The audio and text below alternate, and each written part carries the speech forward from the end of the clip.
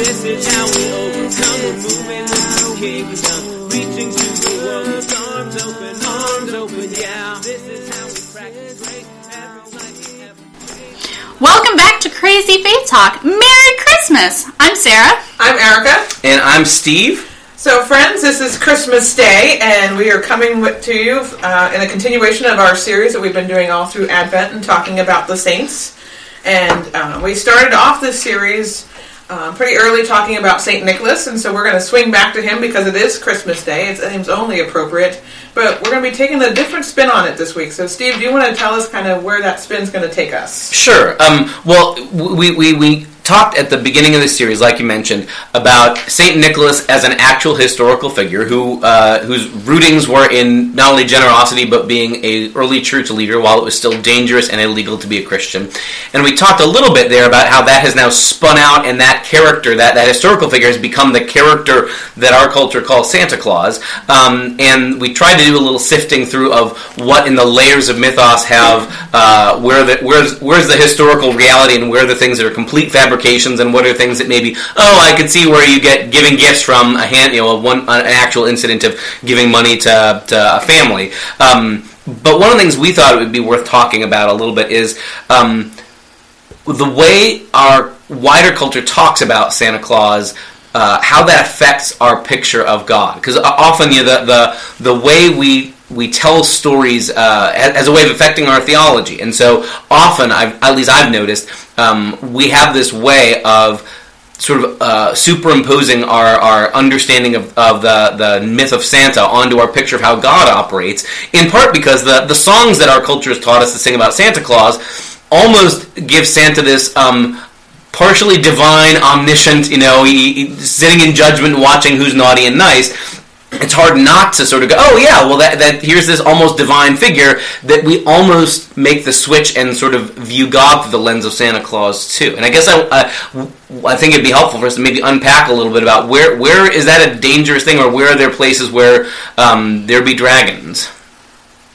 So I guess let me kick it off. For example, when I think of the way our culture tells the story of Santa Claus, it sort of says two things. One, that if you are good, however we measure objectively what goodness or naughtiness or niceness is, if you are good, there are prizes in store for you, and there is punishment in the form of fossil fuel coal if you are bad, and that basically Santa is this rewards and punishment sort of a figure. And the other, I guess, parallel thing we sometimes do with Santa is to treat him sort of like a holiday-related genie, of that he gives you whatever it is you wish for, and it's a matter of your wishing hard enough. And I see ways that we do that in our theology sometimes, and sort of sanctify God, and make God into this sort of like karmic doler out of rewards and punishments, and also sort of God as our cosmic vending machine, who it's a matter of my wishing hard enough, and God is obligated to give me the thing I asked for, rather than God being able to say, no, that pony would not be helpful for you, that kind of thing. So I guess that's where I want to open that can of worms. I don't know, how does that hit either of you? Am I the only one who's got this phobia of Santa-fying God? No, I totally agree with you, Stephen. I think we've talked about this in previous podcasts, you and I, when we talked about prayer and how,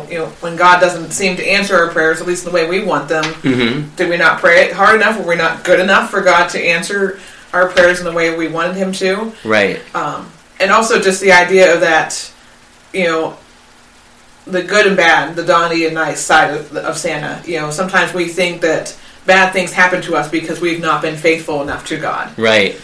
And that's not the case. It's just bad things happen. It's the effect of living in a sinful world. But yet we get this Santa Claus idea that, naughty kids get coal, and so naughty people get bad things from God. Right. Or nice kids get presents, and nice people get good things from God. Right. And so, I guess my concern is that the more we sort of reinforce and sort of teach this sort of underlying structure, this is how it works with Santa, this invisible magical figure who shows up with presents on Christmas, that we sort of, even grown-ups who don't have the same obsession with Santa that kids do, we have this way of internalizing that same thinking of going, well, we don't talk about Santa when we're grown-ups, but we still think that's how God operates. So even to start with that notion of Santa as granter of wishes, we actively are, not we, I hope not the three of us are on this table, but our culture, like actively encourages kids, like, come up with a list of whatever things you wish for, write them down on paper, and send them off, because Santa's job is to give you the things you want. Like, I mean, I don't know, how does that hit you as far as, like, where does that run up against faithful Christian theology? Well, I mean, so often we have a list when we pray, this, God, I want this, this, this. And when that doesn't happen, it's like, again, like with Santa, if you don't get the gifts that you asked Santa for, then, that messes with people's minds and messes with kids' minds, and like, well, what did I do? Why didn't I get the gift that I asked Santa for? Because Santa's magical, and Santa can do anything without realizing that, oh yeah, it's mom and dad to actually buy the gifts. Maybe mom and dad don't have the money to buy you a pony. Or you don't have the space for a pony. And so we kind of tend to think the same way about God. Is well, God, I asked for this, this, and this, and because you're a genie, and or a vending machine, I put my coin in and I press the buttons and I get this out. This reminds me of the plot of the Santa Claus with Tim Allen. And how every adult can pinpoint when they stop believing in Santa with that one year they didn't get that present that they really wanted. And for the stepfather, that was an Oscar Myers weenie whistle. And for the mom, it was a dating game. But it all boiled down to, I stopped believing in Santa Claus when Santa Claus didn't give me that one thing that I wanted. And I think that sets us up for a bad precedent of, oh, I really wanted my great aunt to get better and to leave the hospital, and she died. Therefore, that's when I stopped believing in God. And that, I think, really hits the nail on the head here. That, like, it's not that we're anti talking about God as being generous the way we talk about Santa being this generous figure. It's that notion of the way our culture ties so quickly. If you don't get what you want, well, the thing you put your trust in must not be real or must have failed you. And how we leap then to, well, when God, what about that time when I prayed so hard for this and this didn't happen, and I was so sure this was the right thing to happen? That becomes often, a really, really faith-shaking event for people. And in a sense, like, well, no surprise, because we've set people up to think if you ask for something and you don't get it, it must be because the thing the entity that you ask, God or Santa or a genie or the tooth fairy or whatever, isn't real. And like, it seems to me that the scriptures have been shouting from the beginning, that's not how it works. And like, at the core of good, honest, biblical faith, like, I'm thinking in particular, like, the whole plot, the whole gist of Job's story has to do with sometimes terrible things happen, and you can be praying, crying out for, please let there be an answer, please. And Job never gets an answer to why things happen the way they did. We, reading the story, get this sort of delightful, coda about God and the devil. Oh, we know how this is all going, but Job never gets that. He just gets this face-to-face with God of, this is beyond your pay grade, Job, you don't get it. And the whole gist is, can you still trust and love someone even when you don't get the thing that when your relationship is not about commodity exchange, And in the end, that's where Job is vindicated. He's able to still love God even when he doesn't get a thing that he wants in the end. And even though, there's new children at the end of the story, they don't replace the original children. Nobody even telling that story at the end of Job says, well, and it didn't really matter that this first round of children died. I guess you just get replacement children. No, he grieves over that, and there's this sense of he can still trust God even when things fall apart and he doesn't get answers or resolution. And the scriptures would have us have that kind of living kind of faith, not I didn't get the thing I prayed for, God must not be real and it must not be there for me. And I think, too, maybe, there's even this underlying, like, that it's Santa's job to give me the thing I want, and it's not God's job to give me the thing I want, necessarily. That if the imagery we keep getting in the scripture is that God is, among other things, profoundly like a parent, then parents' job is not entirely to give kids what they want, but it's about giving them what they need. And there are a number of times, sometimes difficult times with me as a parent at least, where I know that my kids, the easy win is, give me more candy, don't make me eat, broccoli. And I'm sorry, this is a time when it's okay for me to be the bad guy. There will be no additional candy, there will be broccoli. And we'll talk after broccoli about whether there's a snack at bedtime or whatever. But I think that's a closer picture the Scriptures would have us see, of that God's job is not just to give us the thing we want, and that not only is God not a vending machine, but sometimes God's answer is no, not because God's out of stock or something, but like, no, this isn't, that my job is not to just give you the thing that you want, but that we trust that ours is a God who sees a bigger picture and is able to give us what we need, even when we don't get why that's useful or why that's important.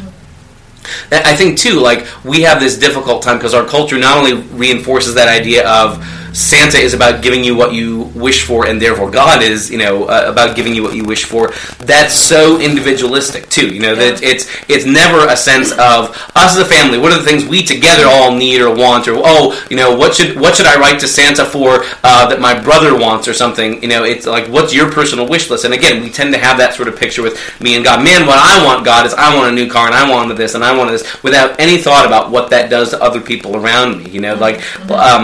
There are times when, if my kids want to have, can I have the last helping of macaroni and cheese? Well, wait, if your brother didn't get any yet, no, it's not because I'm being mean to you. It's because I care about this other person around the table too. And the whole myth of Santa is sort of this, that nobody else has any bearing. That it's just sort of me and Santa, me and my personal relationship with Santa. It doesn't bear on anybody else, except if I've kept enough rules to keep myself on the nice list. I guess that becomes the other bridge in my mind too, is that in Santa theology, to talk that way, the only reason to be naughty or nice, the only reason to be nice as opposed to naughty, I guess, is it's really about self-interest. I should be nice, not for its own sake, that goodness or love is not worth of it, but it's really about keeping me on the good side. So in order to avoid punishment and get a good thing. I'm really concerned, whether we connect it with Santa or not, that we do the same thing theologically for a lot of people in 21st century American pop religion, in that, like, follow these rules. Here are the rules. The reason you should do these things is to keep yourself out of hell, or to keep yourself out, as opposed to love your neighbor because God loves your neighbor. Love people around you because that's how love. That's it's not about what I get out of it. And that Jesus consistently in his teaching is pulling us outside of thinking about love based on what will I get out of this. I mean, Jesus regularly said, don't just do nice things in order to get a reward. Don't just do things because someone will pay you back. But that's not how love works for us. And that the calling for the followers of Jesus is different than, I only follow these rules because it's what's either getting me into heaven or keeping me out of hell or get me some kind of divine promise or something like that. It reminds me of the story of the true Saint Nick, the Bishop of Myrna, and when he left the gold for the girls. And I'm not sure how much of this part of the story is truth, but apparently this was a rich family at one point. The dad lost his money. We're not sure how, but one of those stories, at least I've heard, is that he gambled it away. Mm-hmm. And so really, does this family then deserve to have that when the father has wasted their money and not used it in the proper way? But yet St. Nick gives them money because he realizes, if someone doesn't help this family out, then these girls are in trouble because of the actions of their father. Right. And I guess one of my bigger concerns wearing my Lutheran Protestant hat is that the whole logic of Santa Claus undercuts God's reserved right to be graceful, and that Santa theology has no room for grace. Really, it's sort of if you're naughty, you will not get prizes. If you're nice, you'll get. And that sort of God basically weighs out your good deeds and your bad deeds. And at the heart of the gospel, and I think this is solid biblical ground, but like Lutherans beat this drum a lot, just as Lutherans, is that at the heart of any of our relationship with God, at root, it's not about my goodness or badness, because that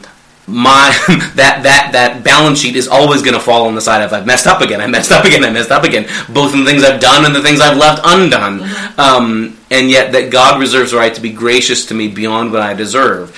I guess my big picture concern as someone who cares about Jesus, about grace, and about Christmas too, is that this whole Santa Claus way of thinking sort of like poisons the well. That it's a way of sort of saying that's not really how things work. You must be good and you get prizes, and if you're bad you get punishments. And that's not at any point in the Scriptures the way God actually operates. That instead God is constantly gracious, beyond our deserving, beyond our earning, and that every point when we turn out to be stinkers, God reserves the right to be better than we deserve, to give us more, and that it's never a matter of be good and then God will be kind to you, but it's always God is kind and gracious. How will you live as a response to that? Mm-hmm. And that's not the way the Santa Claus songs go. He knows he knows if you've been good or bad, so be good, or else you won't get presents. Right? It's a horse and cart thing too, I think, and that the heart of the good news is that grace always comes first. That there's this God's gracious before I've done or deserved a thing, and I'm called to live in a response to that. But that's different than I hope I've done enough good things in order to get on God's good side. Yeah, if Christian theology followed Santa Claus theology, right, then we'd have no story of the thief on the cross. We wouldn't have Paul being who he was. Right. There's many great things that he did after his conversion. Look at all the things he did beforehand. There would be so many people in Scripture that have, and all of us today still, again, that our bad will always outweigh our good. Right. And the thing that I think is really, really important is, really, I think if we take the New Testament seriously, voices like Paul's would say, even that whole notion of weighing, chuck that. It was never about weighing and balance sheets, and yet the whole Santa mythology is sort of, boils down to that Santa or God is basically an accountant, and your good outweighed your bad, therefore you're on the plus side this year, here you get this bonus, here you get these presents, and no, this year you're bad, I'm sorry, you fall into the coal pile. And that's not only does Paul say that God reserves to be gracious, reserves right to be gracious even when our bad deeds outweigh our good, that God doesn't keep score like that anymore. That the sort of wiping away of the record is God doesn't hold those records against us anymore, and that God treats us differently than a bean counter or an accountant would. I think that's a really big deal, and maybe we're not aware in our wider culture of how subtly and almost insidiously that way of thinking infects all of our theology. I think it's part of the theology you see on television when preachers talk about, give to my ministry and you'll get a boat, or give to my ministry and watch how your paycheck increases, or the Facebook memes of share this meme and then blessing will come to you. And it kills me that not just sort of random strangers, but people who should know better, people in who we know who are good, faithful, who theoretically are getting it, who should be reading in their Bibles and going, it's not magic. It's not because I forwarded it on this Facebook meme that God was nice to me. It turns out God is gracious because God is gracious. But it infects us everywhere. It's Facebook theology. It's prosperity theology on television and in books. It's all around us, and maybe even deep down there's still some part of us that really thinks that God does sort of just keep score and weigh out, does our good outweigh our bad, rather than saying it all hangs on God's grace at the cross, that if it really is all about what God's done for me in Jesus, the scorekeeping is done. There's this great line of Robert Farrar Capons who says, the salt mines are closed, your services are no longer required. That God is done with any of that scorekeeping. God doesn't just say, think how great it would be if God didn't keep score anymore. It's God is done keeping score. And that's not just on the getting out of hell front, but it's also on the positive, the gifts of grace, the gifts of life beyond death as well. And I think a reason that so much of this kind of Santa Claus theology appeals to us is because then we can control it. Exactly. We have control because we're the ones. If we do bad, then we deserve the punishment. But if we do good, then it has, you throw grace out the window and realizing that good things do happen to bad people, right, and bad things do happen to good people sometimes. And I think that's just it. That really at the heart of why the whole notion of Santa Claus is intriguing to us and making that our sort of picture of God is that it allows us that there's a difference between miracle and magic, and that magic is all about controls. If only I can learn the right spell or do the right deed or the right incantation or then it was really about how do I tap into a bigger power but I still have control over it. And that's, again, sort of the root of that vending machine thing of, if I press B5 because I want to have Reese cups and it gives me carrot sticks, no, I have control. I get to pick what I want to have. And God reserves the right to say, no, either you don't have the money to buy Reese cups, but I'm still giving you something good anyway. Or God reserves the right to say, no, you were picking something that was terrible, but I'm giving you something that's good. Mm-hmm. The power isn't in my hands anymore. And maybe that's a difficult thing for us to admit, too. That deep down, to consider grace really at the heart of the Christian good news is also about accepting surrender is at the heart of the good news, or surrender of control. And that's not a comfortable thing, especially for 21st century Americans here, because we like being in control of our circumstances. We like being in control of our lives, and at least having the illusion that my effort, my power, my wealth, my money, my right words, my whatever, control my fate. So another problem I find with Santa Claus theology is the lack of equality. Oh, okay. Because I remember when I was a child, Santa Claus was the one that gave me the big gifts. Yeah. You know, whether it was when I was in the 4th grade and Santa gave me a keyboard and piano lessons, or, you know, when I was older in high school and I got a used computer, you know, that Santa was the one who gave me the big gifts. Mm-hmm. And that wasn't always the case with my classmates. You know, you'd go back to school in January and you would be like, oh yeah, Santa got me a keyboard and piano lessons. And, you know, your classmate would go, Santa just gave me clothes. Yeah. Mm-hmm. Like, and so there's a lack of equality about what Santa gives to whom. Mm-hmm. And I think that kind of chips away at the foundation of the Santa myth. Mm-hmm. Because, you know, if, you know, God doesn't give us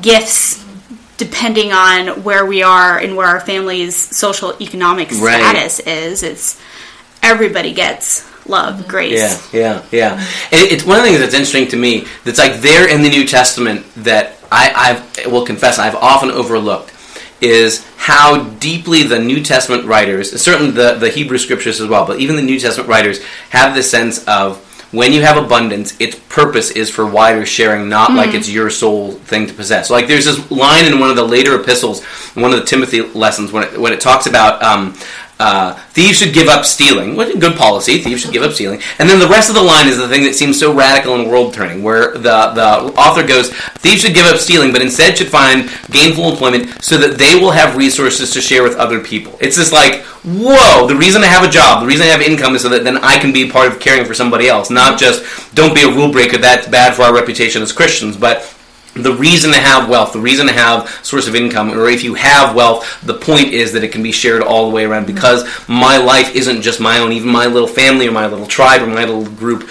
that we're called to be people who share, because if I recognize what I have has come from God, the intention is that it be shared broadly and all the way around. That's a pretty radical notion, and the New Testament has that. We've just found ways of ignoring it or silencing it or stifling it or saying, no, but that's not really how it is. It's really, if you prayed hard enough for it, that's God gave it to you, and if somebody else didn't get their thing, they asked for it because they didn't pray hard enough, or they were lazy, or they were whatever. And the New Testament won't have that kind of thinking. Yeah, there's this surprising breadth of the way God provides for everybody that both Old and New Testament witness to. Like, I even think, like, down to like this fundamental story of God's provision in the manna story there in the wilderness, that God makes a point in the way that story unfolds of some households get more than others, but because it's the household that have more kids, yep, there's enough for you. Everybody in your house gets to eat. You got 10 kids, yep, you can have enough for 10 kids to eat. You got 3 kids, there's enough for your family to eat. And it was simply a matter of God cares that everybody gets to eat, that there's this provision for everybody, and there's enough in that regard, and nobody has to be envious of, well, you're getting more than me. Well, hold your horses. They got 10 kids to feed. Of course, that's okay, because this is all coming from the hand of God who's providing. And at no point does the Bible stop and say that's not how God's order of things works anymore. At no point does God go, well, it used to be a gift, but now it's all about your earning and your accomplishment. It's always been about a God who provides generously, and that if I have superabundance, my calling is to share beyond my own doors or beyond my own comfort level, so that other people can have enough as well. That's always been the way God operates. We just have this way of treating it like, no, sorry, however Santa operates in your house is different, is how God does for you, but Santa gives bikes out in this house, that kind of thing. We don't mean to be Grinches here on this day, but I guess I do think that, like, this is a point where it's worth it for people who care about actually, Christ being in this Christmas season, that we actually be, like, attentive to the character of the God we actually meet in Christ. And that the heart of the story of Christmas is a God who enters into humanity not on the basis of what we deserve, and not because we got what we were asking for either. I mean, like, that's the thing that surprises me too, is that when the Messiah, when Christ himself shows up, it sort of breaks apart Santa Claus theology, because God's entrance into the world is an act of grace we didn't deserve, and the Jesus who we get, the Savior we get, isn't the one that anybody asks for. Like everybody's wish list was, we want a general who will, raise up an army and kill the Romans. We want a king who will be glorious and make us great and all that kind of thing. And instead they get a baby who's wrapped up in bands of cloth and laid in a food trough. Nobody's looking for that. Nobody in the first century is like, I know, we'll know the Messiah because he'll be a poor homeless baby who then has to flee to Egypt. That's how we'll know God is saving the world.